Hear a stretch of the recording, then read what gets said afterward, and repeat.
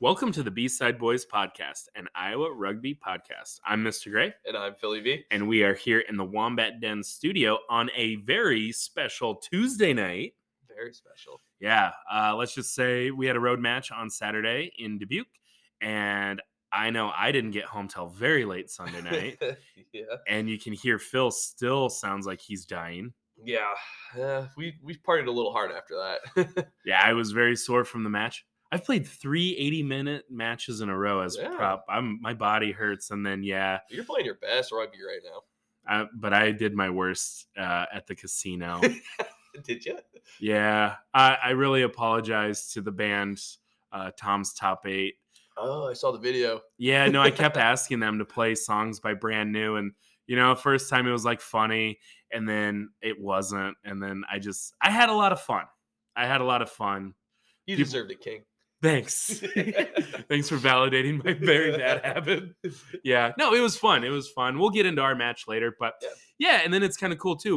We have a very women's rugby focused episode today. Yeah. And we really intentionally did that because there's a lot of cool things. The Iowa High School girls rugby has 1 week left before playoffs. Iowa State women, they're coming off a bye. They have some cool things happening. Des Moines women's rugby, cool things happening. Stuff, yeah. So yeah, we wanted to take a look at that and just see what all the women's programs are kind of up to. Mm-hmm. But we got to mention too. This episode is brought to you by the premier. Let me check my notes. Who? Rotor Epoxy. Rotor Epoxy. Yeah. Oh yeah. No, I'm just playing. No, Rotor Epoxy. Love them. The premier. Paramount, top of the line, elite, world class concrete epoxy company. They're local. They're ran by two brothers, the Rotors, and they do great work. Dude, they do. I just, Rotor's been sending way more snaps about the floors that they're doing and stuff. God, they look nice. So business is booming. Yeah, it must be. Well, and he was just talking to on our way back after our match Saturday that he had to go check out 3 different jobs too on his way back to Des Moines. So it's that is really cool.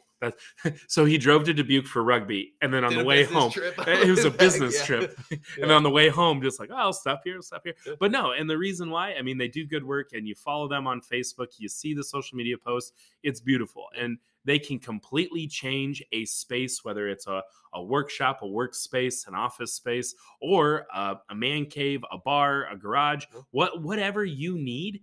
It just gives it that pop. It's easy to clean, and it gives it more life, and it increases the value. It's good. So give them a call, give them a shout, look them up. RODER Epoxy, Rotor Epoxy. Good dudes. Best dudes. And best epoxy. So let's jump into the Iowa Youth Rugby Association Girls High School League. Week 4 just finished on Monday night. There was 2 locations, and there's only 5 weeks in the season. The regular season, yep. So week 4 just finished, and we've got some interesting results. The first one, Valley High School hosted. They had first match, Ankeny defeated Cedar Rapids, Washington, 28-10. Norwalk defeated Valley 12-10 in a nail-biter. Ooh. Ankeny defeats Fort Dodge 38-0. And then Cedar Rapids defeats Valley 20-17.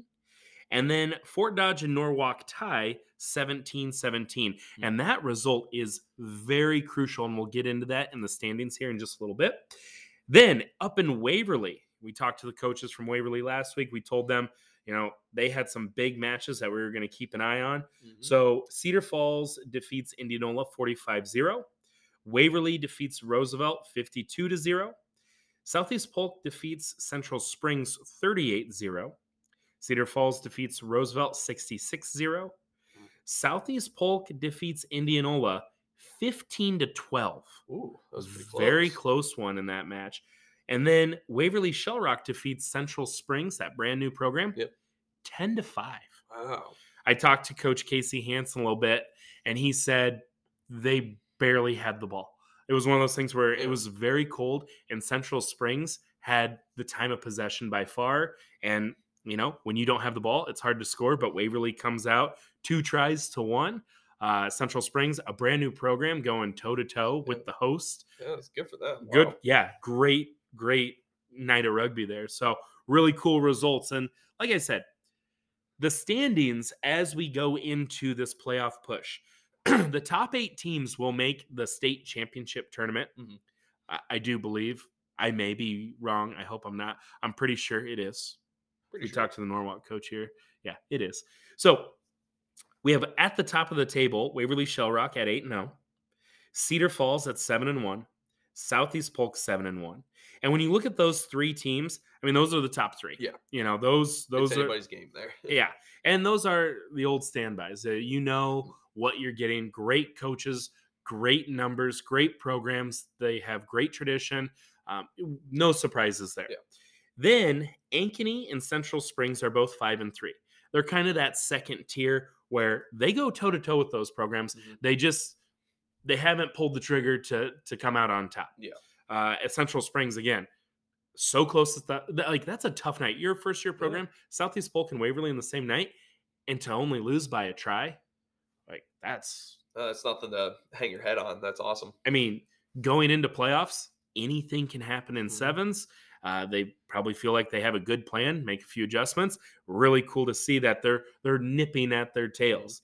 Then in that next tier, we have Indianola at 4-4, Cedar Rapids, Washington at 3-5. And then here's where it gets interesting because that was the top 7 teams. Yep.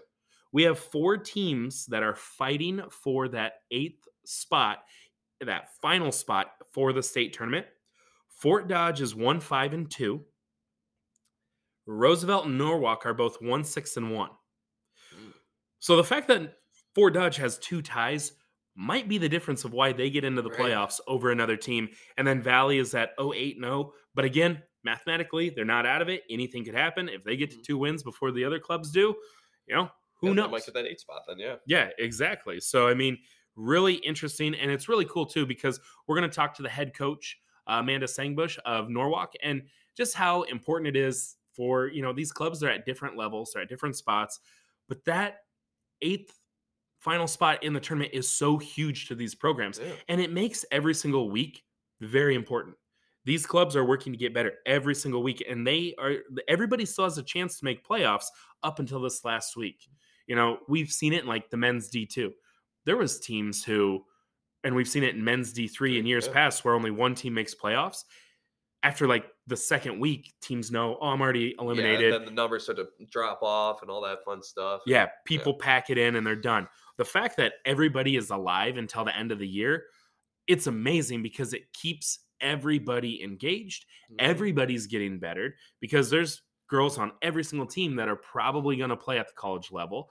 You're not shutting it down because it's like, oh, we're out, and that's cool to see. And just looking real quick for next week, some of the matches I'm really going to be looking forward to.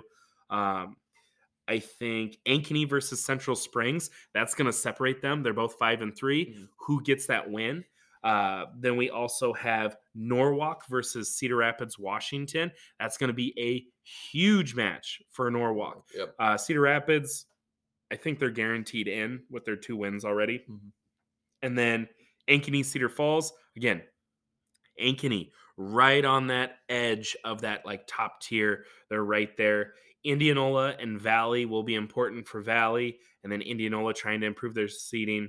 And then Indianola, Fort Dodge. That's going to be huge if Fort Dodge wants to hang on to that 8th spot. And then Valley versus Roosevelt. Roosevelt looking to get that win over Valley to try to get that second win. And then Waverly Shell Rock versus Southeast Polk. Could it be a preview of the state championship? Could it be a preview of the semifinal? I definitely think it won't be the last time these teams play. Just don't know what point in playoffs. 2 historically great programs, great coaches. Next week is going to be full of action. Those 4 teams fighting for that 8th spot, very interesting. All the other teams trying to fight for the better seeding in the tournament. I'm excited. Yeah, really curious to see how it all shapes out. And we'll have to try to maybe catch that state tournament too. Yeah, and also, too, half of these matches are going to take place at Roosevelt High School in Des Moines next Monday. Oh. The other half are going to be at Central Springs up in Norris Springs. So get out, watch some rugby. And I think we should talk to the head coach from Norwalk. Yeah, let's get her on the line. All right. All right. And now we have Amanda Sangbush, the head coach of the Norwalk girls rugby team.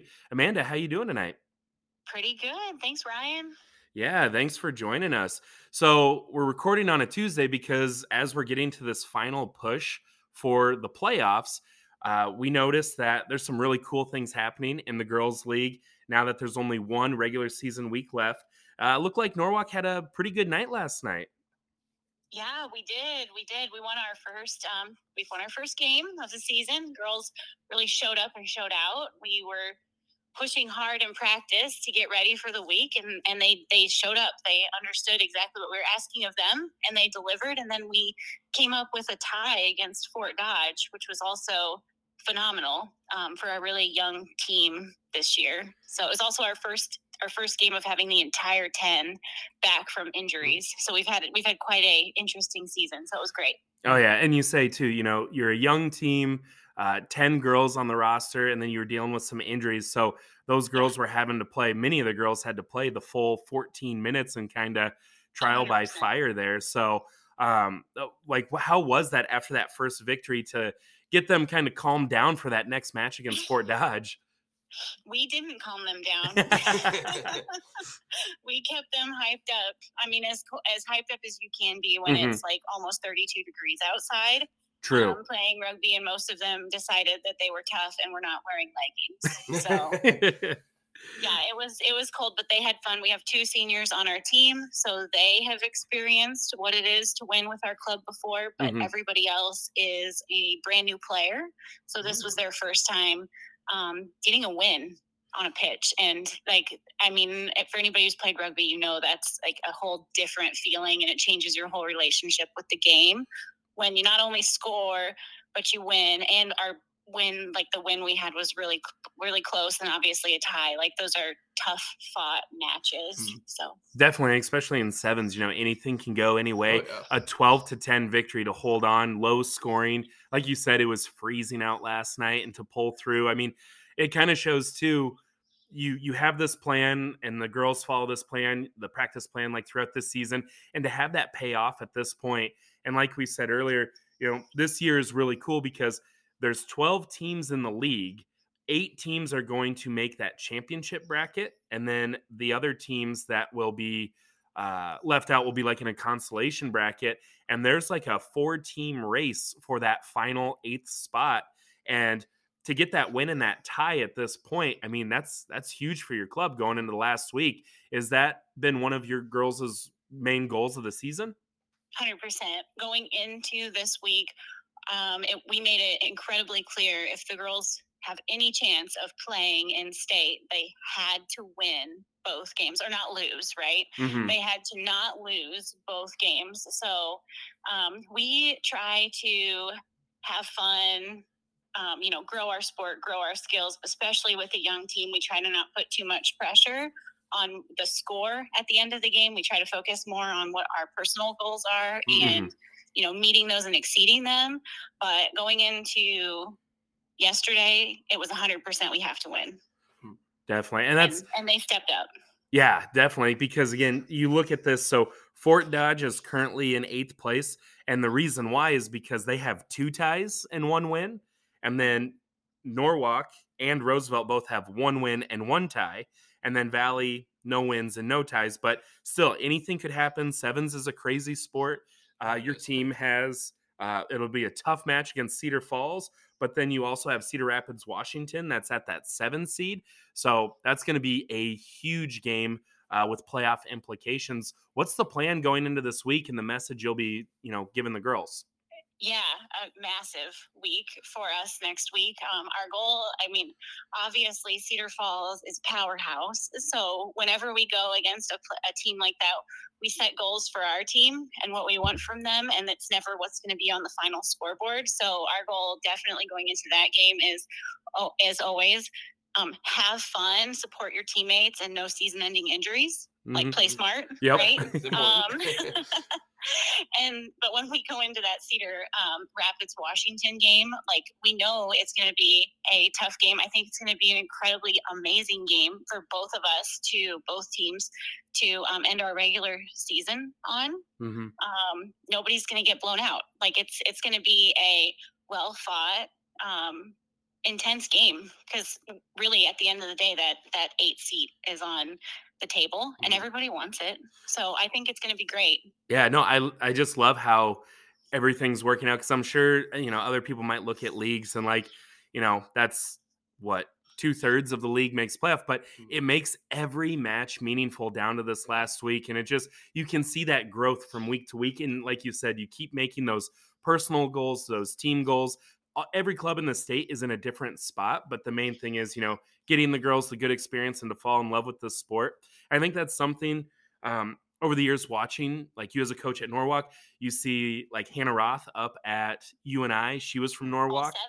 All seven of our girls that graduated last year went on to play, and they all decided to go to UNI, and they're all playing together. Oh my gosh. Yeah, I was we have 100% success rate. I mean, I don't want to like brag too much, because it's all them at the end of the day, but it just shows how much they love the sport and how much like you get that community with it, and they wanted to stay together, and they did. That's amazing. No, brag away, because I think honestly that's, as a coach, I mean, of course you want to win and you want to see your players have that success, but to see the continued love of the sport and to stick with it. And then also they want to keep that community and that culture. And I remember too, when I was coaching Roosevelt and our girls would play JV together, like we do a combo team, or we'd like do like some practices together. Everybody was vibing well, and everyone was positive, and just everyone was trying to teach each other, even though we knew we would play each other later in the year. And it's just awesome to see you've created that environment where girls just want to keep doing it. Yeah, absolutely. They support each other. They have each other's backs on and off the field, which that's the best part about rugby. There's a place on the field for everyone. So without rugby, I'm 100% sure our 7 that went on, they wouldn't have even like known each other. Yeah. Even in a small school like Norwalk. So it's great, and it's humbling. They all came back for our home tournament that we were able to host in Norwalk. That's awesome. And yeah, they all came back and supported our new team, our new young team, posters. They went all out. So yeah, we have a great community in Norwalk. That's cool too, to like see that culture of like, the girls came back and they're still very invested. Awesome. And you said too, you have 2 seniors. Are they both going to UNI? Ask that. I don't know. I do not know yet. I actually think one of them is going to go to Co. So she'll be close. But school is dictating a little bit more where she's going than rugby. Of course. Yeah. Minor details, right? Right. Oh yeah. Well, no, you're having an awesome season here. Like with a young team, it sounds like they're learning, they're growing each week. And yeah, we'll be keeping an eye on next week's matchup with Cedar Rapids, especially because again, it just seems like that is going to be such an important match. And then the state tournament sounds like it's going to be at Southeast Polk on that next Saturday, right? Sunday. Okay. Sunday. Perfect. Yeah, rugby in the morning, trick or treat in the evening. That's a fun-filled day. For people in Central Iowa. When I lived in Eastern Iowa, I learned that's only a Central Iowa thing. Yeah, I didn't know, because I'm around here, like Beggars Night. And then when my wife from Dubuque's like, what is Beggars Night? I'm like, exactly. What? Yeah. Wait, so you guys don't typically do Sunday evening? Because Northeast Iowa, they always did Sunday evenings. No, it's the city council comes up with like a night that everyone agrees that's Beggars Night, and then that's the night everyone does trick or treating. Yeah. Yeah. Yeah, and then Eastern Iowa, it's just on Halloween. Yeah. When I lived in Iowa City, so yeah, that's what they did in Dubuque too. Like my wife's like, no, you just do Halloween night. I'm like, what if it's on a Friday? Like, what about for football? Yeah. Yeah, of course. Oh yeah. Well, hey, thank you again for joining us. Good luck coming up, and yeah, maybe since it's on Sunday, Phil and I are going to try to get to the girls' state tournament, and hopefully we'll see you girls there. Awesome. Yeah, thanks for inviting us on. Yeah, definitely. No problem. Good luck. All right, moving from the high school league into the college ranks, I think we should start at UNI since 7 Norwalk girls are at UNI. Yeah. How cool is that? I know. I had no idea. That's so awesome. That's kind of like how we started, like the Wombats was. We all played together at UNI, Yeah. and a lot of us played together at Bremer, and it was like, let's keep this going. Yeah. I mean, well, there was like 7, 8, 9 of us, or Yeah. whatever. They're all UNI guys. yeah, I feel originally. like, well, I think we have 13 now. Yeah. I think that's, I mean, honestly, Alec Lang always said it. He's like, it doesn't really matter the sport. It just so happens that rugby brought us all together. You know what I mean? Yeah, like, yeah. it's the people. God, he's always so full of wise words. I want to get him on the show sometime. That'd be awesome. We'll get him. So, yeah, going to UNI. UNI, they played Winona State. They won 64-17 in league play. That was up in Winona, Minnesota. So, big win for them. Big conference win. They're 3-0. Good stuff. Their next match, they actually do not have a league match this Saturday. They are going to go to Charlotte, North Carolina to play against Queens University. Queens is a varsity program. They did this last year too. Yeah. So Flan is I think friends with the coach and a former UNI rugby player, assistant coach down at Queens, Lynn Clear. I think that's how you say her last name. So that's really cool too that they have this. And again, that's kind of that testament to Megan Flanagan's idea of, we want to challenge our girls. We want to play the best of the best, and iron sharpens iron. So they're going to head over. And like, how cool is that too? You're in the middle of your fall semester and you get to go to Charlotte, North Carolina. I know, right? That's so awesome. Yeah. Really cool stuff. So again, we have a bye week. You want to sit at home? No. We're going to go play varsity program because we want to be at that level, even though we're not a varsity program. We want to play like a varsity program. Yeah, it's just going to make them better. That's a pretty good little trip, though. North Carolina's fairly far for a drive, ain't it? That is the real East Coast. Yeah. They have to go past the Mississippi in another, 12 hours? Yeah, 15? I don't know. Man. 20? I don't know. That's far. It is far. We could look it up, but we're not going to. No. Then moving over to the University of Iowa, they were also off this weekend, but they are prepping because on October 22nd, they will be playing against Indiana University. And then they were supposed to play Notre Dame on October 15th, but they're going to play that on November 5th. So they have a couple of huge matches. So Indiana on October 22nd. Notre Dame on November 5th. And also, shout out to their head coach, Kathleen O'Neill. She got the award for the National Collegiate Rugby Coach of the Month. Oh, that's awesome. Hell yeah. Congrats to her. Yeah. Again, we talked to Katie Brandt, one of their players, a few weeks back. And I think that just kind of shows, like, people are taking notice of the Iowa Hawkeyes nationally. Yeah. And the work that coach is putting in, the players are putting in, what the players are doing. So congrats to her. Yeah. And we'll be looking out to see, because again, Iowa, they're still ranked in the top 10. And they got the rest of their Big Ten schedule. Indiana, Notre Dame, big matches. We'll be keeping an eye on that. Then we move into the Iowa State women's program. Yeah. They had a bye this week, so they had that heartbreaker loss. So close back and forth to UNI. They dropped that 33-36, but they are motivated. Their eyes are on playoffs. They're proud of what they've done, but they're not done yet. We're going to talk here shortly with Madie and Cash. Madie and Cash. All right. Their team captains. Madie and Cash. That sounds like that could be like a buddy cop TV show on CBS, doesn't it? Yeah. Like a Peacock original. A Peacock original network series, Madie and Cash. Two buddy cops. One plays by the rules, and one breaks all the rules. And they're just a couple of buddies. Let's just get to the interview. Sounds like a Rick and Morty, the interdimensional cable. Yeah, that's kind of where I was going with that, where it's like two brothers. Can someone make a cartoon of this? All right, here's Madie and Cash. Not the TV show, the interview. All right, and now we have the captains from Iowa State women's rugby. We have Cash and Madie. How you girls doing tonight? We're good. How are you? Good. Thank you for joining us. You had the bye week this week. It's been a pretty great season so far. I like how your guys' schedule kind of lined up. You had 2 league matches. You have the bye in the middle to kind of reflect, take a look at things. And then you got 2 more league matches before playoffs. So basically, Madie, do you want to walk us through kind of how the first couple weeks have gone for the program? Yeah, so we were able to start off strong. We actually got a few preseason matches in. University of South Dakota actually came down to us, and we spent a really rainy but really fun Saturday playing with them. I don't even think we kept score, but it was just fun starting from different set plays and mixing in with different combinations of people, so that was awesome. And then Super Saturday, really successful for us, and we're really appreciative that we had both of those opportunities. I think that really helped us. We also started off with team camp before our season started. That I think really helped a lot of our underclassmen really get a hold of our culture and our goals. But yeah, our league matches, we're pretty happy with them.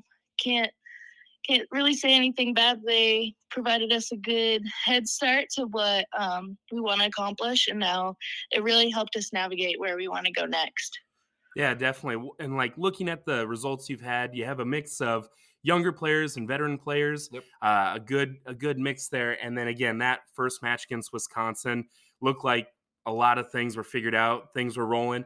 That match against UNI, both programs in the top 5 nationally, a huge matchup. And it sounded like from everything we heard and everything we read, it did not disappoint from a fan's perspective. But obviously, 33-36, you guys probably, want a different outcome there. But Phil and I were talking, we definitely think that there's a good chance that Iowa State and UNI could see each other again in the playoffs.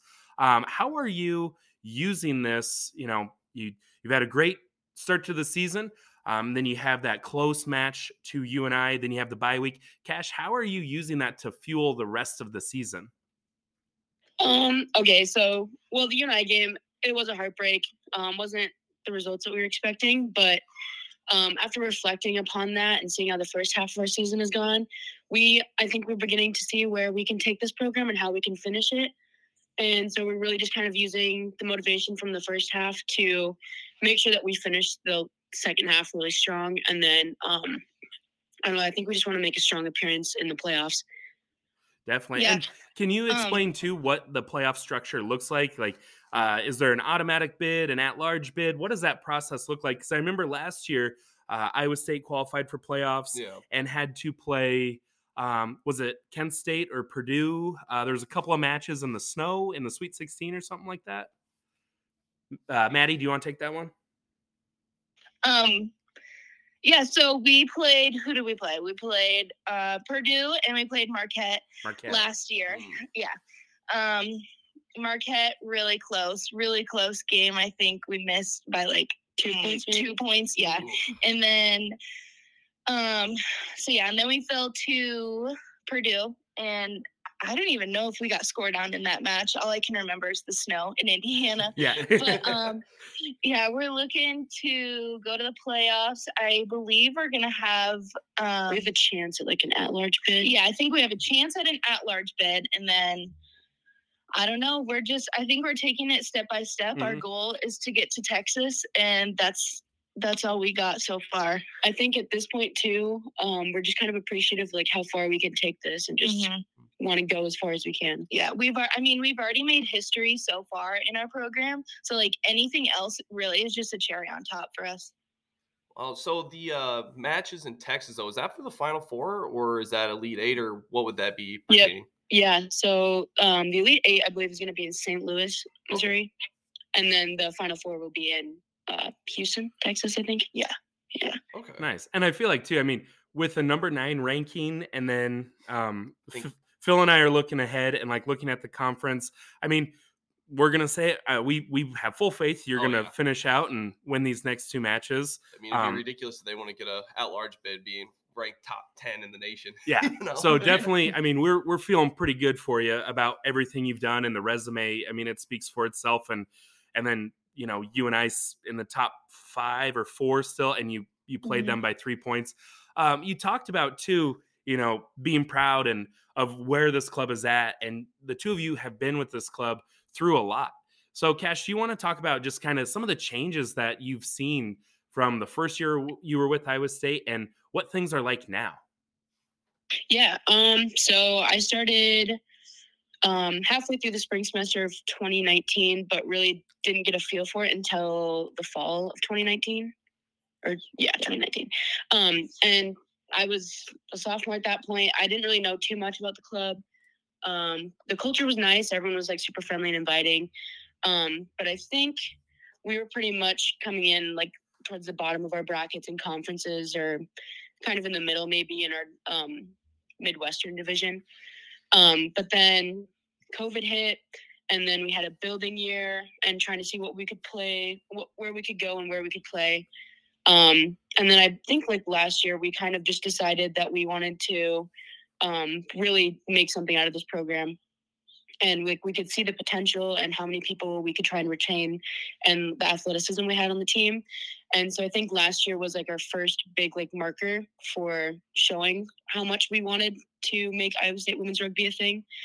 And so this year is just kind of like our last go at it and just seeing how far we want to take it.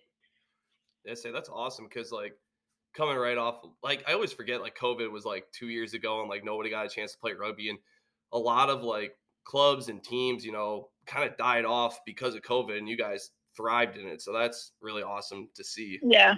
Yeah. And then also to use, like you're bringing in, you're retaining players through COVID. And then there's also players coming from the Iowa Youth High School League, bringing in new people that are on campus.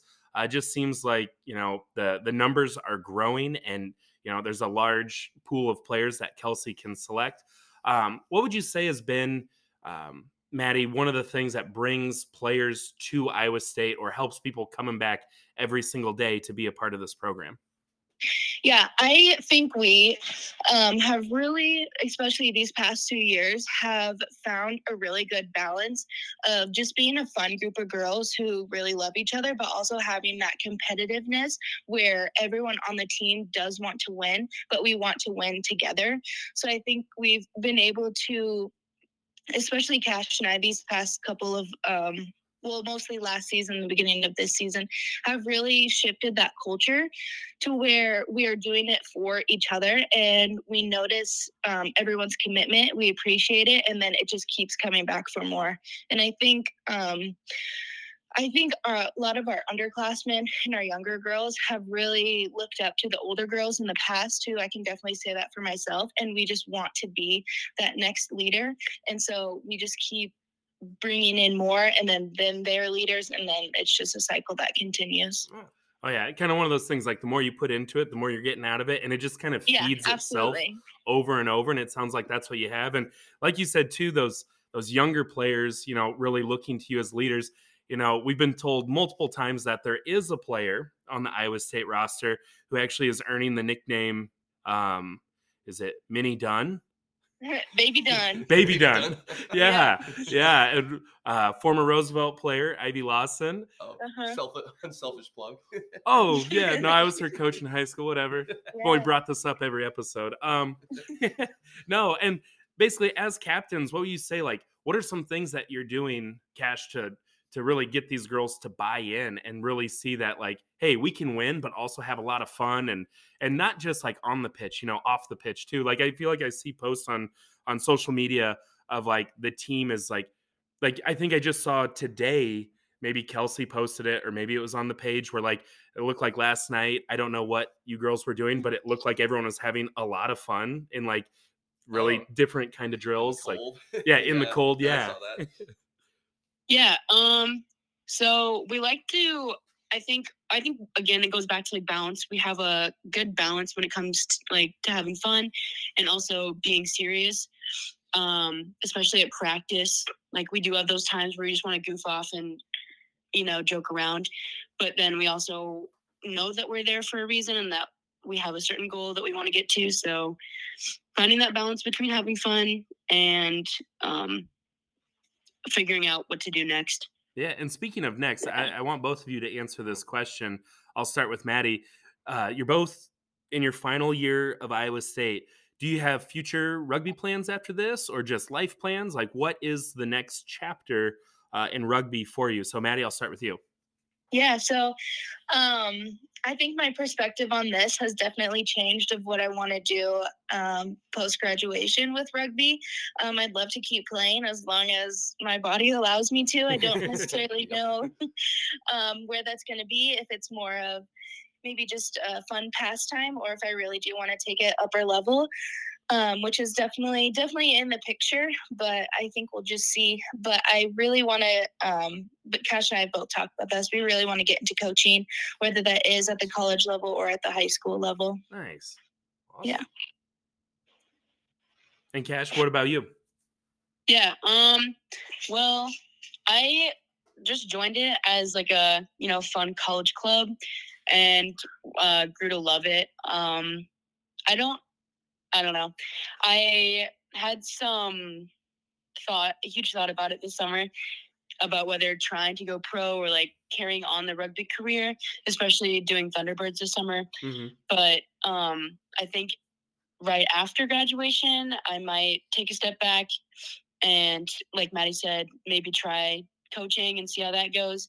But I definitely don't think I am done with rugby yet. I do want to maybe join a club or like a D1, D2 somewhere out there, Women's Premier League or something. Yeah. No, that's awesome. And I think both of you great. have a like really whatever you want to do. I feel like you both have the ability to do that, from seeing what Iowa State has been because of you two over the last few years, what Kelsey said about you. I definitely think, whether, you want to coach high school, you want to coach college, you want to play at a premier level, or if you just want to play for a club, I think, whatever you choose to do. And if you do, like from personal experience, my first 2 years out of college, I coached. And man, that made me want to play more than anything. And then my body felt rested. So yeah, that's cool too. Like, you're both keeping the door open. It's kind of one of those wait and see, but yeah, whatever you choose to do, I guarantee you're going to keep pushing the sport forward with find success with it for sure. Yeah. Whether it's coaching, playing, both. Yeah. So keep it up. It's awesome to see what Iowa State has been. And we're buddies with Kelsey, so we always check in, and it's just cool to see like how proud she is of the team and everything you girls have worked for. So yeah, we're definitely going to be following along. You girls have Minnesota this weekend at 3 p.m. up in St. Paul. Is that right? Yes. Awesome. Well, man, it seems kind of late. That does seem like you're going to get home late. Yeah. It's going to get dark by the time you guys are done. I know, right? I know. Awesome. Well, hey, good luck this weekend. Yeah. We'll be keeping an eye on it. And yeah, just keep doing what you're doing. It's awesome. Thank you so much. Thanks for having us. No problem. Yeah, have a good night. You too. See. All right. Thank you to the Iowa State women's program for joining us tonight. Madie and Cash. Madie and Cash. I love it. Oh, man. No, it's really cool to see what they've done over the last few years and the mark they've left. And, I mean, again, we talked about people are taking notice of Iowa nationally. People are taking notice of Iowa State nationally. The NCR, National Collegiate Rugby, they have made comments when they post their top 10, and they're like, great representation by Iowa. It's because of the Cyclones. It's because of the Hawkeyes. And we know about the Panthers, and obviously we talk about them a lot. The leadership, that they have at the coaching staff and the players. And that's where we went to school, so we're very aware of it. But it's like the nation is taking notice of these three women's programs in the state. And it's awesome, too, because they have each other to like feed off of each other. Just make each other better, And they're competing with each other, and you're just seeing that growth. And then I think, too, moving into the men's side, we're seeing the same thing where even though all three of those state schools, Iowa State, UNI, and Iowa, are in different conferences and even divisions, they're all trying to keep up with each other, even though they're not directly competing with each other. It's still one of those things, you want to bring recruits in, you want to be kind of that shiny new toy place to go. You want to be, but every single one of them has positives. And if we move into Iowa State men's program, they also had a bye this week. They are having, and I'm going to call this the B-Side Boys game of the week, Iowa State men go to Minnesota, number 5 Iowa State at number 13 Minnesota. Really, depending on the score, this could be for the Northern Conference of the Heart of America. I mean, this could decide who that 1 seed is going into playoffs. Yeah, that's going to be a tough match, especially, Iowa State having to travel up to Minnesota, but I have full faith in Iowa State to pull that win out. And They have a guy named the Butcher. I mean, come on, let's grow up. And they also have. I mean, we're the B-side boys. They have a deep B-side where that second side, every single one of those guys is working their tails off to get to the top side, which is making the top side work harder. And they know that they can't rest on what they've done. I guarantee they use that bye week to really improve, take a real hard look at themselves. Like, we're happy with what we've done. We want more. Exactly. And we're going to see that outcome. Minnesota won't be easy, though. They're not going to be an easy out. I'm looking forward to that. That match is at 11:30 a.m. at Falcon Heights, Minnesota. Never heard of it. No, me neither. And then we take a look at our boys, University of Northern Iowa men's program. They played against the University of Illinois Chicago. And, we said early on that we thought that you and I would have a good chance to beat this team by a few points. Yeah. It was a little bit more than I thought it would have been, though. I'm not going to lie. It was double of what I thought. Yeah. Like, legit, not being a jerk. Like, just the way you and I is and the way the University of Illinois Chicago has been. Two programs in two way different spots, but they're in the same division. Yeah. They have to play each other. Rugby is a sport, too. You can't kneel the ball. The number one principle of play when you go to coaching school through USA Rugby is principles of play. Number one principle, move forward. Mm-hmm. Offensively, defensively, moving forward. That's the game. Yeah. So you and I did not stop moving forward. The final score was 141-0. And as Jake Ward, former UNI alumni, said, Haas, that just seems unnecessary. I saw that. Yeah, he's not wrong. But, got to play your game. Yeah. I guarantee Zeus subbed in probably every single sub they possibly had. Of course. Yeah. Just UNI is deep. They're that good. And that's the thing, too. You put in the subs who probably don't get a full 40 minutes. Some guys come in the last 10, last 20 to close it out. I mean, if you get in and you're like, oh, this is my chance. I want to show what I can do. Mm-hmm. Those guys are trying to compete and get better. They don't always play or start. Dude, I guarantee Dave Randall made like all of his conversion kicks too. So I'm guessing a lot of them were under the posts. Yeah, more likely. Yeah. So, good for them. It is one of those things. I was talking to like John Cullen over the weekend too. And we were just talking about the consistency of like D2 programs, because you and I lost to Principia by 70. That's a D2 program, but they beat University of Illinois Chicago by 141. Yeah. Principia and University of Illinois Chicago are both D2 programs. What would happen if those two teams would play each other? Would they win by 200? And I'm not saying that like as like a jerk, but like that's the level of D2, and that's where it's so weird of like, where do these programs belong? Because you can't drive a super far distance because you're going to lose players. But also at the same time, these clubs that are close in proximity, they are different tiers of programs. Yeah, they're just on completely different levels, some of them. Yeah, and you can't penalize the clubs that are succeeding. They're doing what they need to do. But then also, too, it's not like you can make another division down because, that just kills it. Yeah. What do you do? I don't know how you fix that other than internally, University of Illinois Chicago, look internally. Like, what do you need to do? And that's where I get so confused, too. You're in Chicago. There's a lot of people in Chicago, but I guess it's a pretty small college, though. Exactly. How hard is it to get into that school? Are they bringing in super athletes? Like, how do you change that? But then could they join the small college? Because there is, the Great Midwest Small College Division. Yeah. I don't know. I don't know what the answer is, but you never really, I know we're joking about it, but you don't want to see scores like this. No. It's not good for anyone. Did you and I get better from this? No. No, probably not. Did Illinois Chicago get better? No, if anything, they could have had injuries or guys quit because I'm not going to say guys quit because nobody likes to lose that bad. Right. So I don't know. You don't want to see this. As a Panther fan, I know when we first saw it, we're like, "Whoa, yeah, good job, guys!" And then you think more about it for the health of the sport, and it's like, good point. Yucky, yucky, as my 2-year-old would try to say. And then we had the University of Iowa. So they have been filling their schedule. The Heart of America, there was only 4 teams. So Iowa played and Iowa State played, play everybody twice. They play everyone twice, but they only had 3 opponents in Minnesota, each other in Nebraska. Yep. So Iowa was really filling their schedule with Big Ten D1A programs. They went, and like when you do that, you have to go to them. Very rarely are you going up a division and then saying, come to us, you know. That doesn't happen very so often. They went on the road again, just a gauntlet of a schedule. They played the University of Wisconsin up in Madison, and the Badgers won 48-27. Sounds like it was a very physical match. Wisconsin said that Iowa kept them on their toes for the full 80 minutes.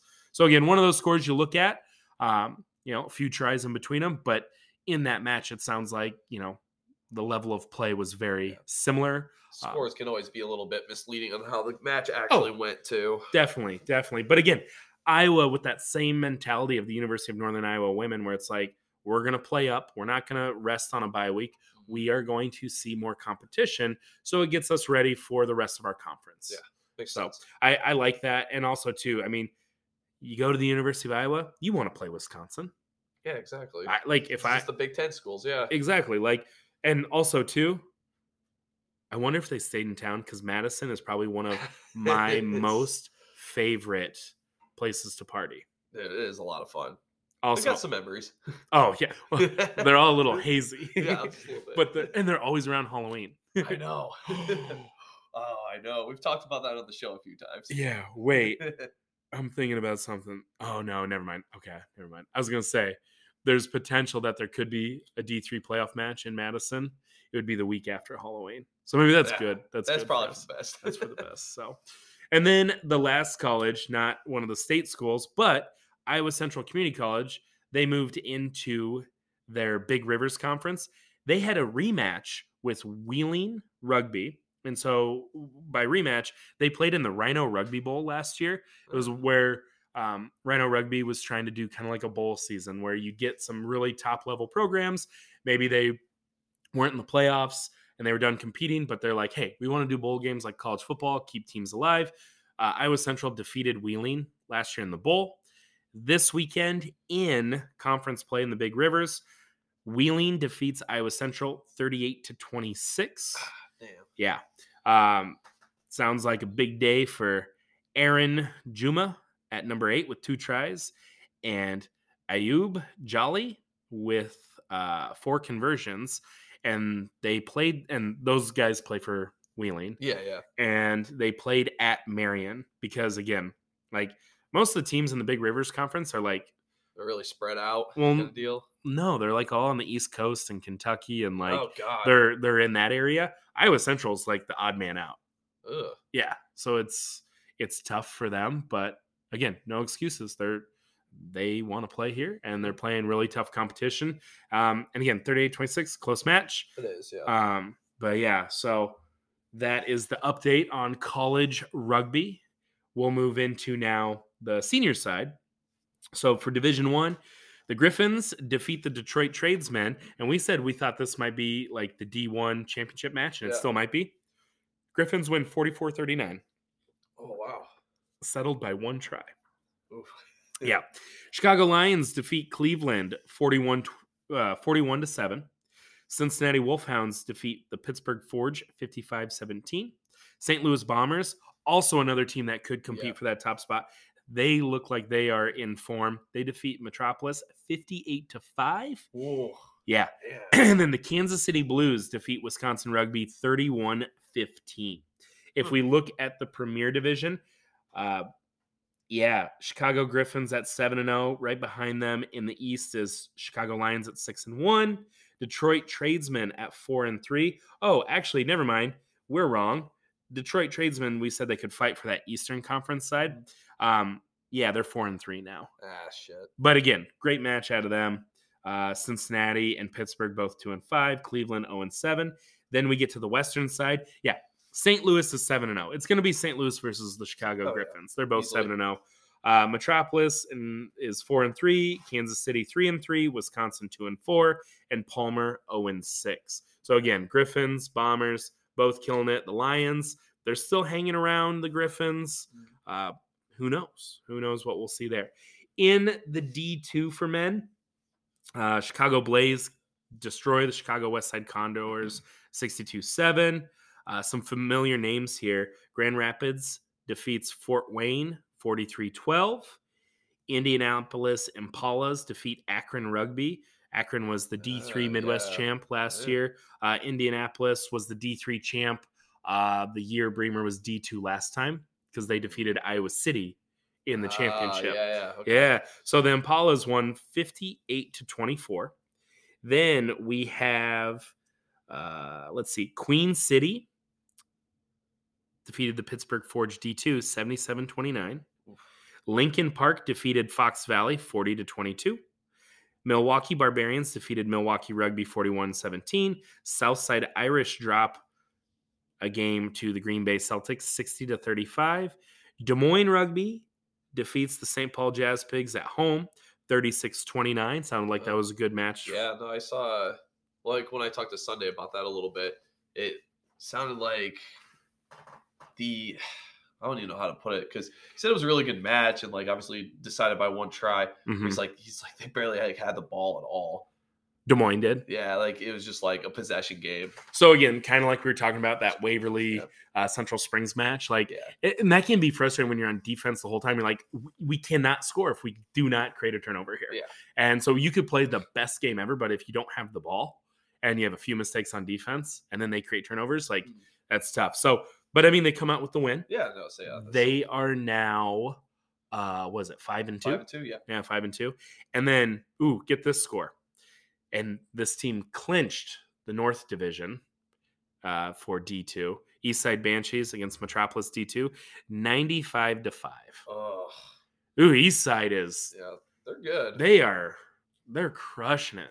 Yeah. They're crushing it. So if we look at their conference play, here, like we said, Eastside, I mean, they're just crushing it. The Chicago Blaze, they have clinched the Central. They're 7-0. Next closest team is 3-4 with Fort Wayne. The Eastern League, the Indianapolis Impalas are 6-0. Queen City's 5-2.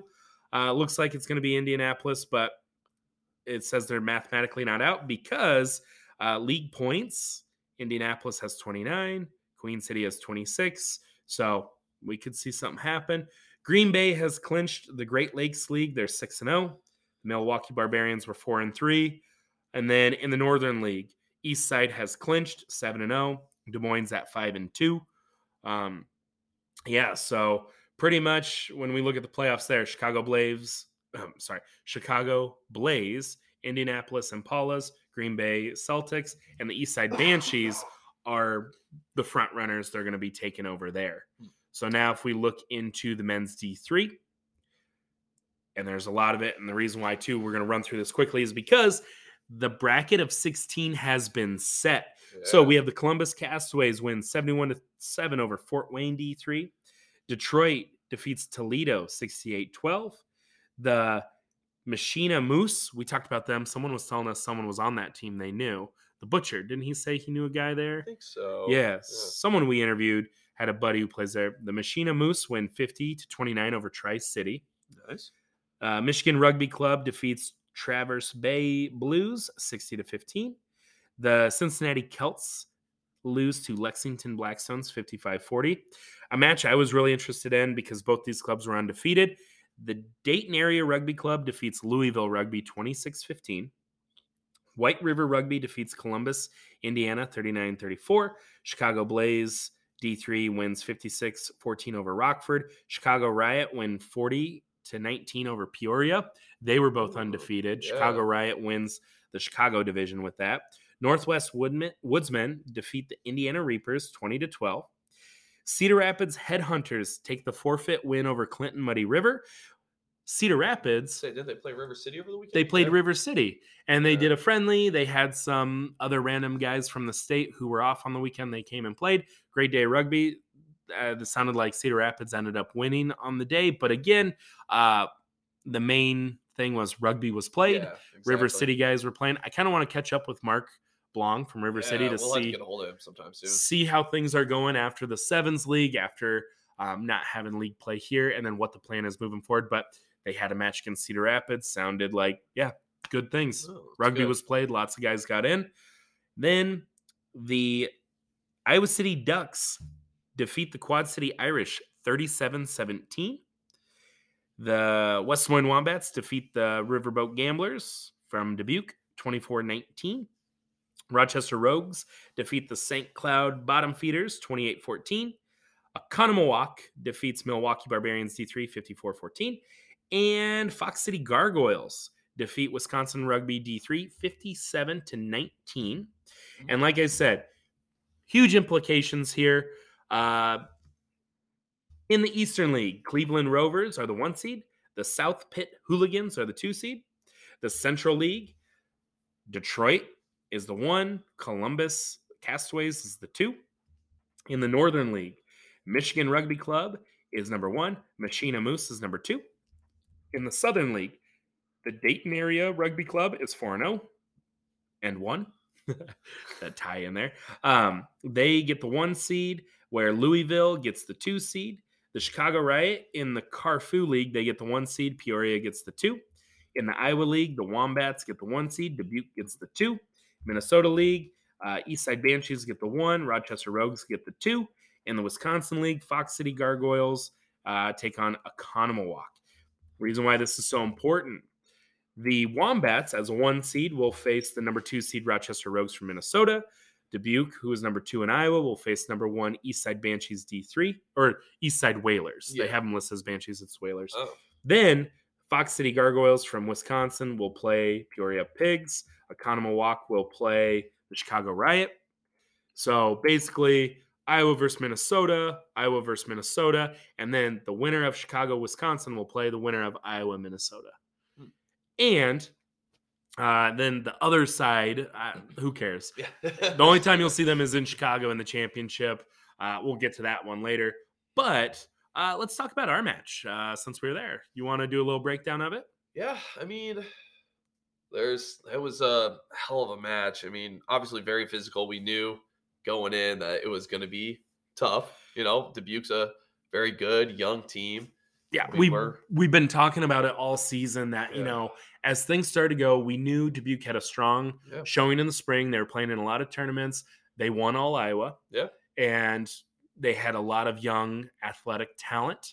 They had a couple of veteran leaders who were leading the way. They have a Hall of Famer as a head coach in Rudin, so a lot of knowledge. When we were at that match, they had their old boys there too. And at the social, I talked to a few. I mean, there is a lot of knowledge and a lot of people who care about rugby. And then you have all of these young athletic guys that they're bringing in. When we were warming up, looked over, it looked like they had 30 guys. I know. They had a ton of people over there. Yeah. It's just like, oh. Yeah. So, I mean, starting off the match, it was very physical. We focused in the pack and got out with a couple of tries early. Yeah. And we knew too, like going right for the mouth, punch them right in the mouth. And then we were our own worst enemy. We became undisciplined. The referee had a set way that he viewed the law. I think a lot of our guys unintentionally viewed it a different way, but we continued to play the way we viewed it. And he kept penalizing us, and it killed our momentum where Dubuque kept fighting. They got a try. And then I even heard their coach say, like, yeah, guys, like, now they know what you can do. Like, we can do this. And it was one of those things where, like, if we don't get back to our form, Dubuque is a great club. They are going to take advantage of our miscues. And that's the thing, too. Like, I'm not saying, like, they came back only because of our miscues. No, they had a plan. We hit them in the mouth. They hit us back in the mouth. Yep. There was a very, like, my body is still hurt. I know. You got the big old scuff on the head. I got a scuff on the head, ankles, all that stuff. I have so many bruises on my legs. I mean, it was just a physical match. And it went down to the 80th minute. I mean, they had the ball in hand before. Did the game end on a knock-on? The game ended on a knock-on, yeah. I mean, we were coming up really hard on defense, though, those last few minutes. Yeah, everybody knew, like, there's no time left. And it was one of those things where it would just, they were chipping away. We couldn't get our offense going again. We stalled out. And then we started to slow play things. And yeah, just a physical match. They just kept at us. They brought in subs. We brought in subs. A couple of miscues by them that saved us. They had a couple of knock-ons inside the 22. We held up a try in the try zone as well. Just a great match, and one where I really do think we will see them again in 2 weeks. That's no offense to the Minnesota League. It's hard to get a read on the Minnesota League because they only have 4 clubs, and the top 2 clubs both beat each other because they both were 5-1, and it's like, what does that mean? What does it mean? It's so hard to read. Yeah, but I really hope we do see Dubuque again, though, because that was a very fun physical match, like good competition. It was probably, if not one of the most fun matches I've ever played in, or like just when that whistle was over. And obviously those guys probably feel different, where it's like, you always say like, oh, I love close matches. Well, not as much when you lose them. I know, like, that's not as fun. Yeah, I know, like when we were with Bremer and like we lost that championship match, and I mean we lost by a couple tries, but it still felt like it was closer than that. That wasn't so much fun. You know what I mean? So again, I know if we play those guys again, they're gonna bring it. Like they know who we are and they know what we're gonna do, but we also know who they are, and it's gonna make for a great day of rugby. But we can't look too far ahead because we still got to get through this week, and they do too. They have the Eastside Whalers, who have really stepped up as of late, and then their D2 team, the Eastside Banshees, are killing people. So Eastside they are a program who are doing things right. And then Rochester, they're 5-1, man. Yeah, like they beat the Whalers early in the season, and then I know they're going to be ready for a fight coming down here, and we got Adam Falk in the middle at referee. Yeah, I'm really excited about that. Yeah, Paul Damagey and Dennis Oliver at ARs. We're gonna have real ARs. I know, that's wild. We don't have to pull somebody from each team to like hold the flag up, do a sideline judge. Like, I think it's kind of frustrating sometimes. Yeah, it's weird when we kick on one sideline compared to another. The kicks are much longer on one side than the other. Yeah, right. And that's anywhere. I'm not saying that about Dubuque or about us, but that's just how it is. It's gamesmanship. I mean, it's, like... Yeah, it's... You have people in the crowd like, that's not how far it went, because there was one where they booted it, and it just was so far out. It was hard to tell where it went out into touch. Yeah, that was tough. And like, then... I felt bad for the guy, the silent judge, because people were like yelling at him. It's just like, he's a younger guy, so like, he might not understand, or... Yeah. Like... And you're not like... And he wasn't directly underneath the ball looking up on the touchline. And then like guys on our team were like, they didn't get that far. And then people in the crowd were like, hey, he was closer. He was at the 5 meter, like go to the 5 meter. And everyone's just like, and I'm just like, I don't care. It's the line out, whatever. No, it was a great match. And I think too, like, I don't know, it would be cool to have those matches every single week. And again, like people are working towards that. And you know what else too? Like, because obviously Dubuque being a new club, haven't really had a chance to interact with a lot of these guys besides like maybe like a handful of them like once before. Like we know like Jack Lemke, but like really nice group of guys too. Oh yeah, real good group, good core group of dudes. Yeah, no, and that's the thing. The social was a lot of fun. Went to Oddfellows, had some fried chicken, had some shots, and then that led into went to a concert. Went to Shot Tower Pizza before the concert, and I was feeling good, and woof. Got a lot to feel good about, though, Mr. Man of the Match. Yeah, thanks, Phil. Oh, yeah, my body. Oof, it's hurting. But no, Dubuque's, I told you guys, like, stay in town next time we go to Dubuque, because it's a lot of fun. How was the party bus for Vic's birthday? It was a ton of fun. I got very intoxicated, obviously. So we went and hopped to a couple different bars, and I like some places that we don't typically go very often, like West Glen. I don't go to West Glen hardly ever. Vic is young and hip, and we're old. And Vic didn't really want to go to West Glen, I don't think. He's more of like a Court Ave guy, right? Oh, downtown guy. Oh yeah. No, it was fun. Like, where'd you go in West Glen? I don't even know what the bars are called. You're so old. I know. I don't go to West Glen. I'm an East Philly kind of guy. East Philly. Yes. No, I hear you. No, I love it. Anything else on our stuff? I think we're good on that. I think we're good on that end. Yeah. So, and then moving into in the women's division. So if you look here, the way they have their like hybrid and everything, really interesting stuff. Metropolis Valkyries are 5-0. Chicago Lions are 4-1.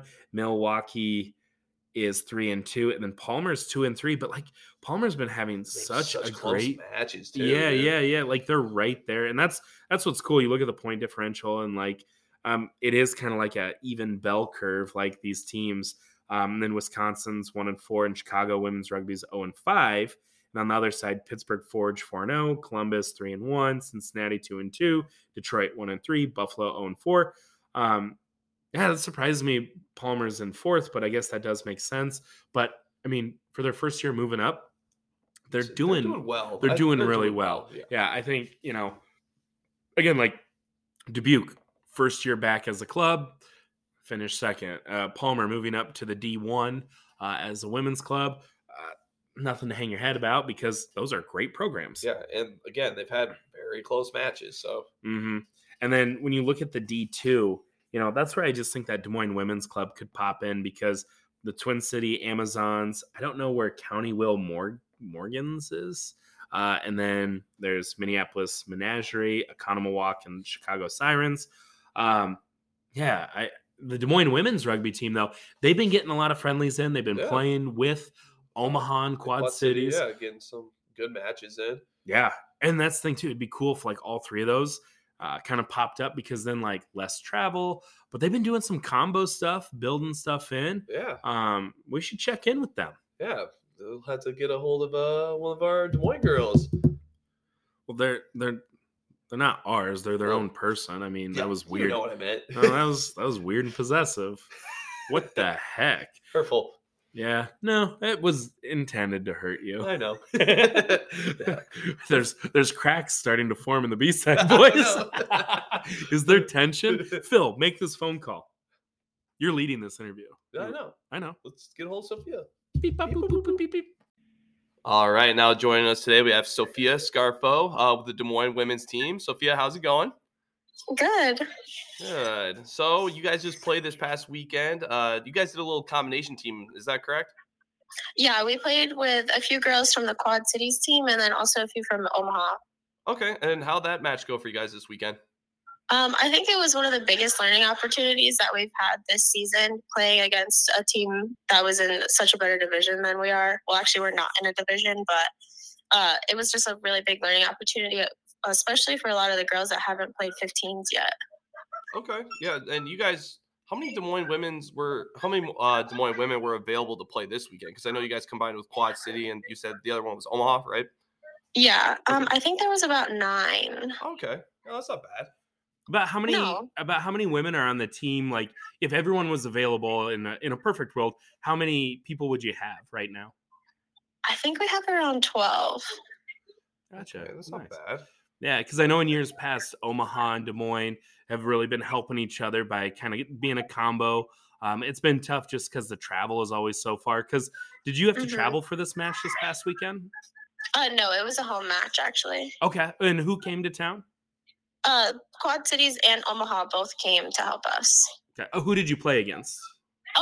We played against the Minneapolis, the Valkyries. Oh, okay, Oh, yeah. wow, okay. That's a very tough team. Yeah. That's Webb plays on their team, our coach, basically. Yeah. Oh, so is that how everything got set up there? Yes, yeah. Oh yeah, she's come to a few Wombats practices before, and she's made a lot of our guys look silly because she is a fantastic player. She's really good. No, she knows what she's doing for sure. Oh yeah. So what's the rest of the fall season look like? I know you had some friendlies and some exhibition matches to kind of build that experience, like you said, and to try to recruit more women to the program. What's next? So we only have a few more games scheduled for the rest of the season. I know that we have one in Rockford, and then we have another one, I think, in Quad Cities one more time. But I think that it's the biggest thing right now is just getting our rookie players to get a lot of playing time to understand what really goes on the field and their positions. So I think that it's just not really about the score or our record. It's just more about getting people playing time so they understand to have a better season next year, the year after, that type of thing. Oh, yeah, that makes sense. And you said, so rookie players, are a lot of the players that are considered rookies, did they have previous rugby experience, or are most of them pretty green to it? No, actually, I feel like most of our players this year was their first year ever doing any type of contact sport. Oh. So it was definitely I wouldn't necessarily a wake-up call, because I think all of our players stayed, like, they really like it, but I think it's definitely the camaraderie that keeps them coming back. Oh, dude, yeah. I think that's usually a pretty important factor, is having good camaraderie with, obviously, everybody on your team. And that's awesome, though, that, going from like not really any experience with contact sports and jumping right into rugby. And, it's a lot, but I mean, it's just going to make them better, and they're going to be better by next season. Yeah, exactly. Yeah. And also too, talking about, that camaraderie, the women's program in Des Moines was with the Des Moines rugby team, and then separated, and then this past year is back under the umbrella of Des Moines Rugby. How has that support been? Yeah, so I actually first started playing with Des Moines last year when I moved to the area, and I played under the Nemesis. Mm-hmm. And we were practicing at just like these random high schools and middle schools, I think. I don't remember, but definitely playing with under the Des Moines Rugby wing is a lot of stress off our backs. We don't have to figure out like when we're going to practice, where we're going to practice. Do we have like a special place everyone can meet? It's just a lot easier having just one central, like, we're at the Des Moines pitch, what time to be there. It's so much easier. It's a lot of stress off our backs. And I think that it's really nice that a lot of the girls like mingle with the guys on the guys team, like what we were talking about with the camaraderie. Like, it's just nice going somewhere and seeing familiar faces. Yeah, that's awesome. And I guess we were thinking too, so like after this season, it's mostly like friendly matches, or it's what would they consider it, a tour? The right? festival. The festival, the yeah. Festival style. After this year, is there plans for the Des Moines women's team to try to do like a competitive league, or get involved in that in some way? I'm really not sure, because I'm not exactly on the exec board, okay. But I hope so. I mean, I definitely hope so. I played in college, and I really liked having that competitiveness that, of course, I want everybody to get playing time and everything like that, but I think everybody also does want to win. So I hope that we get into some more competitive matches and lineups. Yeah, and you talk about too, like being under the umbrella of Des Moines Rugby, that consistency and just knowing their structure there. I think too, finding a home conference or league play, that also would be nice, just because you wouldn't have to, be, hey, you want to do a friendly, you want to split teams, you want, like, I feel like those are just so stressful to set up. But I mean, you guys have had a really nice schedule getting in 4 or 5 matches this fall, which, I mean, that's more than some leagues play. So, I mean, I mean, you look at silver lining there. I mean, you're getting that experience. I was also going to ask too, so you said you played in college. Where was that at? I was just wondering about that. Yeah, I played, so I'm actually from Florida. I played at Florida Gulf Coast University. Oh, I played there all 4 years. So, yeah, I had a little bit of experience coming in, which was really great when I came last year, because I wasn't one of the rookies, and I could, like, help run practice a little bit. Well, not necessarily run practice, but, like, I could help the backs, when Justin would split up the backs and the forwards. It was like, okay, I can help the backs. I know exactly what to do. I played fly half and scrummy. So I was like, oh, yeah, I can totally, run some plays, do some switches, stuff like that, which I think that helped a lot last year, and then especially this year as well. We have a bunch of like Mal and all those backs that are so good at helping, which is so nice. It's not just like all rookies that you kind of just have to teach everybody their specific place every single time at every single game, and when things go awry, rookies like kind of don't really know what to do, because it's just such a hectic game. So it's definitely nice having veterans on the field. That's awesome. And like Florida Gulf Coast, I know, I'm getting hung up on that right now. I'm curious why you came to Iowa. Yeah, because I think of like that run that the basketball team had a few years back. And every single time, because they were all flashy and they were dunking the ball. And then every time they're like, no one's ever heard of it. Let's look at their campus. Wow, it's beautiful. And it's beach. Yeah. And like, it was 22 degrees this morning when I had to do like a crossing guard at the middle school I work at. So what on earth brought you from the most beautiful college campus to 22-degree October weather in Iowa? Well, I go to Drake Law. Okay. So I'm here for law school, and then after law school, I'm not necessarily planning to stay in Iowa, but I don't really know what's next. Dude, Gotcha. fair enough. Okay, yeah, Drake Law School. That makes sense. Why? Yeah, it makes a lot more sense. Yeah. Oh, that's funny. Because, yeah, it's like, you chose to be here? Okay, law school. That makes a lot more sense. Awesome. So, how has that transition to Iowa been for you? I mean, off the rugby field, and, has rugby been kind of that, was that your first, like, community or, like, group of people you met when you moved to town? Yeah, actually it was. The summer before I started law school, I was working at the grocery store and I saw somebody wearing a rugby crest. And I went up to them and I was like, hey, I hope this isn't weird, but I see that you're wearing like a Des Moines rugby crest. Like I just moved to the area as their women's team. And then they gave me the number to somebody. I think it was Valerie. And then next thing I knew, I was there at practice and it was just, I used to ride my bike to practice, and I know Justin's like, you're the one that rides your bike, right? And so I just got known as the one that rides their bike to practice, and it definitely was some of the first people that I met, and it was so nice having, like, that player camaraderie, like, okay, this is a group of people that if I see them out, I know who they are, type of thing, especially when I didn't know anybody. I moved to Iowa and I didn't know anyone. I swear all rugby people are the same because like everybody I've known who's like moved away, like out of here, always the first thing they do whenever they move to a different state is look up like where's the closest rugby club, and then they go and join them and then play with them. Like everybody we know does that, I swear.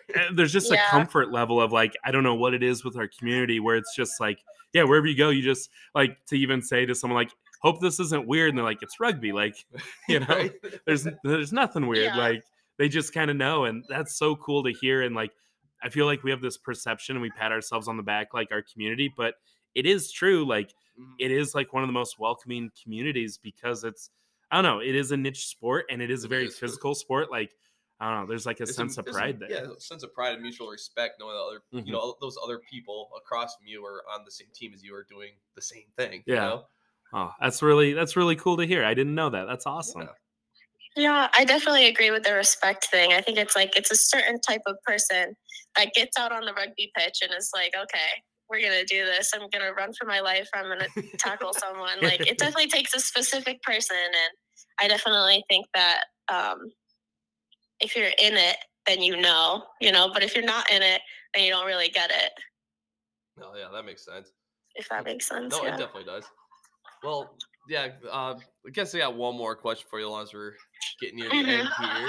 But so is that match, your guys' next match, is that next weekend or you guys have the weekend off? This upcoming weekend, we actually did get an offer to play with Omaha, like to do another type of mesh deal. But I don't think a lot of our girls are going to be able to make it. So I think that we have a game on the 29th, ?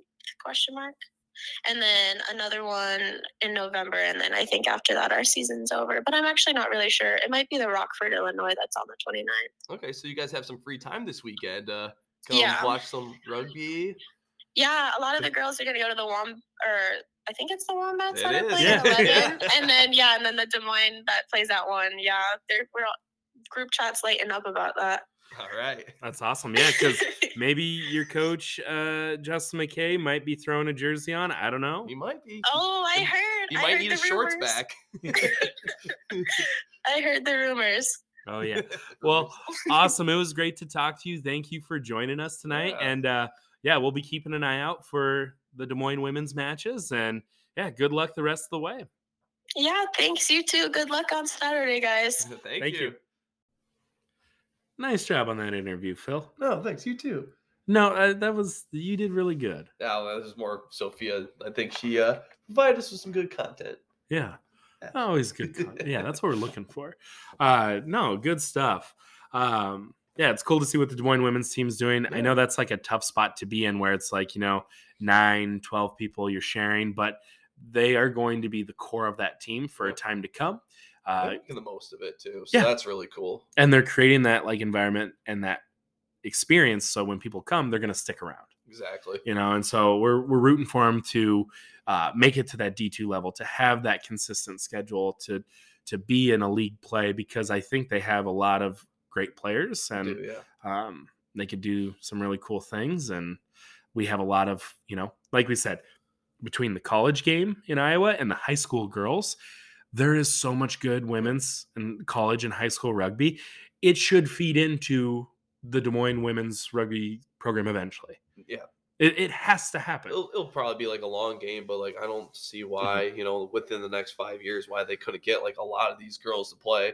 Even just like 10% of them, shit. Like, yeah, the data shows that more often than not, the city people move to after college from a state school is Des Moines. Yeah, a lot of people who move from a small town to a university, that's just where a lot of jobs are. And not saying like Des Moines or West Des Moines or the suburbs, it's the end all be all, but just saying the data shows statistically more often than not, people are going to move to central Iowa because it's booming and rural towns are dying. And that's something our state needs to figure out. And it's sad because you're from a small town, whatever. Yeah. Well, it's funny you mentioned all that with Des Moines though. Cause how funny is it? Well, you're not laughing. Funny. It's not funny, I guess. But we were actually talking about this last week in my class, but how Des Moines is considered the fastest growing city in America right now, and it's economically doing the best out of all cities in the U.S., which is kind of wild. Economically, it's doing the best. I can't tell. I know, right? That's what I thought too. But I'm like, okay, I'll take your word for it. Who's making said money? Because I'm not. Right? But that's good though. And again, that's a selling point, and that's where again, you move to this area, and you're like, oh, I played rugby in Florida. I played rugby in Montana. Wherever. I played rugby at Northern Iowa. That community is going to be like, all you have to do is say rugby, and people are like, join us. Please. One of us. Google. You got it. Yeah, so pretty cool stuff. To continue to talk about women's rugby, the Women's World Cup is continuing on. So let's just break that down real quick. They had this past weekend on Saturday, their round 2.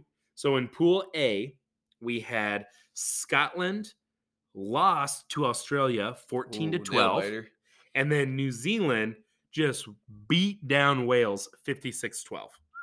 So in that pool right now, New Zealand 2-0 with 10 points, Australia 1-1 with 4, Wales 1-1 with 4, and Scotland 0-2 with 2 points. Point differential is favoring Australia right now. And then again, they only have one match left. Mm-hmm. New Zealand clearly going to make that final. Oh, yeah, by a long shot. Yeah, New Zealand plays Scotland. That should be a blowout. And then really the winner of Australia-Wales should decide who the second seed is. Mm-hmm. And then maybe even if it's a close match, high-scoring match, one of them will get a third bid to that knockout round. Mm-hmm. Moving into Pool B, we have USA defeated Japan 30-17, mm-hmm. and then Canada defeated Italy 22-12. Very tough pool because Canada was the 3 seed, Italy the 5 seed, USA the 6 seed. We knew that USA was going to beat Japan. We needed them to win big. When we look at the pool standings, Canada's 2-0 with 10 points, Italy 1-1 with 5 points, USA 1-1 with 5 points, but the point differential, this is crazy. Italy is +2 point differential. USA is only +1 point differential. So, they could have only gotten one more kick or one. They're so close. And then Japan is 0-2 with 0 points. Japan and Italy is going to play next week, and Italy is going to win that by a large margin. And then USA plays Canada. That's going to be tough. Canada is good. They're doing a great job. USA needs to come out, give a spirited effort, because again, I think this pool is going to get 3 teams through, but again, USA cannot get blown out here. Yeah. Best case scenario, they beat Canada, right? And Italy would somehow manage to lose to Japan. Mm-hmm. That's not pretty good. But yeah, I know that's not going to happen. Italy is going to beat Japan by a wide margin. They're going to get another 5 points, and then USA, we'd like them to win, but if they do lose to Canada, they got to get some bonus points. Yeah. Score 4 tries, lose by less than 7, or just win. Yeah. So get those points. Then in the last pool, England beats France 13-7, and Fiji defeats South Africa 21-17. So England is 2-0 with 9 points. France is 1-1 with 6. Fiji is 1-1 with 4. And South Africa is 0-2 with 1. So interesting one because Fiji got blown out the last round. South Africa got blown out the last round. I mean, there's a huge separation between England and France and Fiji and South Africa. Yeah. And I think this would be the pool that gets 2 through just because Fiji and South Africa are so far behind. Yeah. But again, it'll be interesting. One more week of pool play, and then the knockout play will continue. So we'll keep an eye on that. Get to a watch party. If you can watch USA again. Peacock, ain't it? Yeah, it's on the Peacock Network. It's going to be at Auckland Stadium. Our time, it'll be at 21:15, which is like 9 o'clock at night? 9:15, Sunday, October 23rd. We'll usually when we do our podcast. We could watch that live while we do the podcast. Maybe we do a watch party and we do like a podcast on location or something. That'd be really cool. That would be cool. We should look into maybe, and again, that depends probably how our playoff match goes, how we're feeling. Yep. Yeah. So I would like to do a watch party for that if we can make that happen. We'll fight with Sunday Night Football, but still, yeah, let's call Pally's. Let's make that happen. That'd be cool. Yeah. All right. And then last thing we have, MLR news. We've been talking about it forever. I like how I sent that screenshot to you and you sent me one back. And I was like, like we both were like, all right, what are some other things we can talk about? So Phil, share what you have. Well, as you know, I like to go to a very pristine source for all my info. I like to go to Reddit. And I get mine from Twitter. I know. When I saw the screenshot, I'm like, that's off Twitter. So what'd you get? Yeah, so apparently US, I guess it's a source that they had heard, but the MLR is looking to replace the Gilgronis and Giltinis with a team from Chicago. And then also they would have to find a way to split up the Giltini and Gilgroni players, which it could potentially be like, a good chunk of them goes to the Chicago team or get spread out a little bit. Almost like I heard like a dispersal draft where basically they would create a separate draft and say, these are the players on these rosters. There's also a potential of a replacement LA team, though, too, is what I had seen. And that's what I've heard, that there's rumors that there could be a buyer for the LA team. But the more I dig into it, it sounds like people are backing away from that. And they're just like, it's one of those things, rugby's a niche sport. Could it take off and be a moneymaker? Sure. But there's a lot of hard work ahead. And that's a tough, the salary cap's pretty low too. Well, and that's a tough hole to dig out of. Like those players, they probably want nothing to do with LA. The fans, they got scorned. I mean, they bought into this. They became fans, season tickets. MLR they bought the gear. MLR champs. They bought into this. The shit that this guy was peddling, and they're like, oh, this is awesome. And then they find out he did a ton of bad business deals. And here's a crazy thing too. I saw this also. Don't you have a Giltini shirt and a hat? I wonder if they're on sale right now. Yeah, if MLR is just dumping all their stuff. Here's another thing. John Cullen, second time we've dropped his name. He shared brutal thread. Lots to be held accountable here. The business of rugby needs a drastic reshift. So this is from the USA Rugby Players account on Twitter. Given the circumstances of the last few months, the USRPA sympathizes with Giltinis and Gilgronis players, staffs, and families. In light of the recent events, we have noted the following. LA and Austin players informed this week both teams haven't yet found buyers. By the way, this is from 8 hours ago. Players and staff owed large sums of money today. They still haven't gotten paid. Medical bills and rent left unpaid by the team are going to the collection under the players' names. So let's say you're a kid who got promised, hey, you're going to get this contract, move out to LA. It's probably pretty expensive to live there. It's very expensive to live So maybe they're getting a stipend for rent. That rent didn't get paid, but their name's on the lease. They now have debt collectors coming out of them. Their credit is ruined because they were promised a professional contract.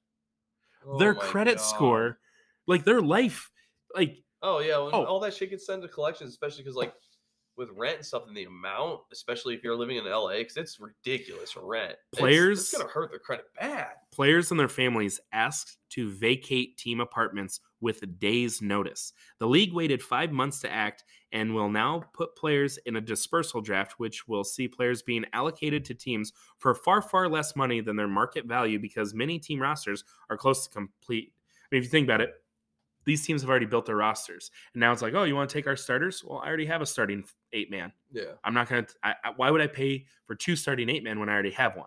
I'll pay him as a backup. Yeah.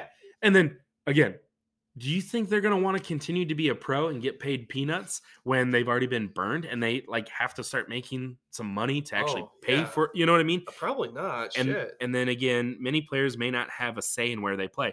That's the thing. You're living in LA. You just got drafted to New York. I don't want to play in New York. I have to pack my stuff. I owe people money here. My credit is getting ruined because debt collectors are coming after me. I can't pay for my medical bills. Now I have to move to New York to play. Like, what a shit show. God. Players' first official contact from the league, restitched, happened today. Again, 8 hours ago. It is Tuesday right now. This is midday Tuesday.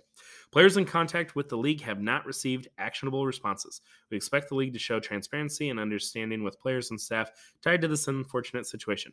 The livelihood and careers of 80-plus players, staff, and their families are in jeopardy. Transparency and action is necessary. So we love MLR in the sense of we want pro rugby.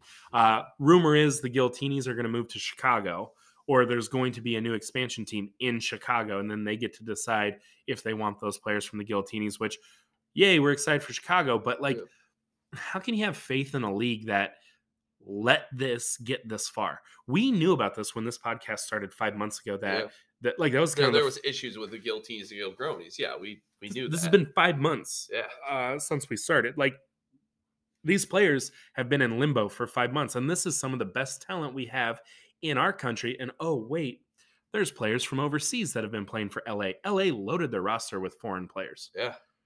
Now those dudes are just like, what? You know, so how do you trust the league that just let 80-plus families just, all right, whoops, and then they don't say anything? I don't know. For me personally, if I was in that situation, I'd be like, hell with this. I'm done. Like, I don't think I could do it. Right. Unless someone was like, or I would go play overseas if the contract is there. Because like some sort of sweetheart deal where it's kind of like solves all your problems with it. But I doubt that's coming. Was the mob or the mafia going to start a rugby team? Like, hey, we've got a deal you can't refuse. Both Phil and I did the Italian little. Yeah. I don't even know. How do you describe this? Like from the meme of the Italian. Oh, yeah, of course. Yeah, sorry, that's a real negative note. I feel like you wanted to be like, Chicago's getting a team, and it's like, but all this shit now, the Giltinis and Gilgronis and player disbursement, that all sucks. Yeah, I don't know. We just love rugby, and we want it to be positive, but like also we have to be real. It's hard to see things that potentially hurt any league, involved with rugby. And we talk about too, like how many good players walk away because it's like it's not worth it anymore. Yeah, like you're gonna like we've talked to people where it's like, okay, you're getting paid MLR by like you're getting like what $12,000, $15,000, $20,000. Okay, you still need a full-time job, but then you have to train like a pro athlete, and then you get dicked around like this. It's just, I want this league to be successful. I want the players to get paid. I want our team USA to be competing for World Cups. Yeah. But our athletes are going to go to other sports if the people at the top don't take care of the players, the staff, the coaches, the medical teams, the people who do the work day in, day out. We need Mark Cuban to come save it. What do you think would happen? Hear me out. You ever watch Shark Tank? I've seen Shark Tank. So what would happen if like Mark Cuban was there and then, what's the lady's name? Barbara Cochran. Barbara, yeah. And like, I don't know, the bald guy. I can't think of I don't know his name. And like, just fucking a random, or like whoever, I don't even know who's in charge of USA Rugby right now, but they just walk through the door and they're like, all right, Shark Tank, here's my idea. Like, just what's your product? USA Rugby, we're the whole thing. Mark Cuban immediately, I'm out. I've looked at your balance sheets. I've looked how you run. We need to create a whole new operation. I don't know. It's just a bummer because the sport's so good. There's so many good people, but we just, as a collective country, can't figure out how to run it in a good way. It would be cool though if he got involved because, like, obviously being an Indiana alum and stuff, and he loves rugby. It's just like it'd be cool if he somehow got involved. It's like he's a smart businessman. He probably knows it's not a good. Well, there's probably a reason why he hasn't touched it. Yeah. That's the thing too. Part of me is thinking like, should we cut this whole ending out? Because like, golly, it's all sad. We got pumped like, oh, there's MLR news. It's like, it sucks, man. Yeah, it's not all of it's good news. I mean, Santa's not real. Like, but I mean, like a potential Chicago team though, that is pretty huge though. I would definitely go watch. You know, you're bringing it around. I love it. Yeah. Chicago. I read somewhere one time they're like, oh, there's Chicago Sea Otters, and I'm like, that's so stupid, but I love it. I don't know. Sea Otters? What would you name the Chicago rugby team? Fuck, dude. Because they already have like 30 teams in Chicago. What would your Chicago like? How would you? To end this podcast. Let's end this. Okay, you are in charge of the marketing for Chicago. What is the name and what are the colors? How are you going here? Oh my god, that's hard, dude. Mm-hmm. So like, I'd want to copy a little bit from the Bears, but like those like the orange jerseys they got, you know. Okay. I like those colors. And if they're coming from the Gilgronis, they already have that orange. But you could add in some navy. But also the New York Rugby, they are the same colors, navy and orange. Yeah, that's true. Because I think they're kind of copying the Mets a little bit and the Knicks. Man, you also have the Cubs and the White Sox in there too. And the Bulls. A lot of different colors. Do you go red? Maybe you could. You know? God, I'm trying to think of what would your mascot be? Mm-hmm. Like what's something important to Chicago that also other people... Because they like their Lizzies. The Chicago Dogs. Chicago Dogs. And then it's just a hot dog. It's a Chicago dog. The Chicago Dogs and the logo is a hot dog. Because I do feel like as a rugby team, you cannot be like, like the Bulldogs. You cannot be the Tigers. Like, you have to be something good. Wild. Yeah. Something fun. The Chicago Dogs. Chicago Dogs, Chicago Charlemagne's, whatever the hell that is. What is that? I don't even know what Charlemagne is, but I've heard the word a couple of times. That's the name of like a rapper. Charlemagne. Yeah, it or is. The guy, Charlemagne the God. Okay, yeah. Maybe. Yeah. Is that right? Jeremy always talks about him, right? He has a radio show on. Oh yeah, Charlemagne. Okay, yeah, I know what you're talking about. Yeah, I was like trying to think of who you're talking about. Name a rugby team after. I don't know. I feel like too you'd want to go like way different color combos. Yeah. I guess too. Oh man, dude. I don't know. I can't think of really anything that would be real. Yeah, catchy. People listening to this, because I feel like our brains are still broken from the weekend. Yeah. What are your ideas? What should Chicago do? What would you name Chicago? Maybe I'll put like a little social media interaction. Like I'll post like new MLR team in Chicago. What would you name it? What would the colors be? Who'd be the first person you sign? I don't know. We'll never know. Joshua Dietar. No, we need him. Awesome. Well, I think we're good. Yeah, I think so. Yeah. How you feeling? Good, you? Good, you? Good, you? Good, you? Good, good, you? Good, you? Fresh legs.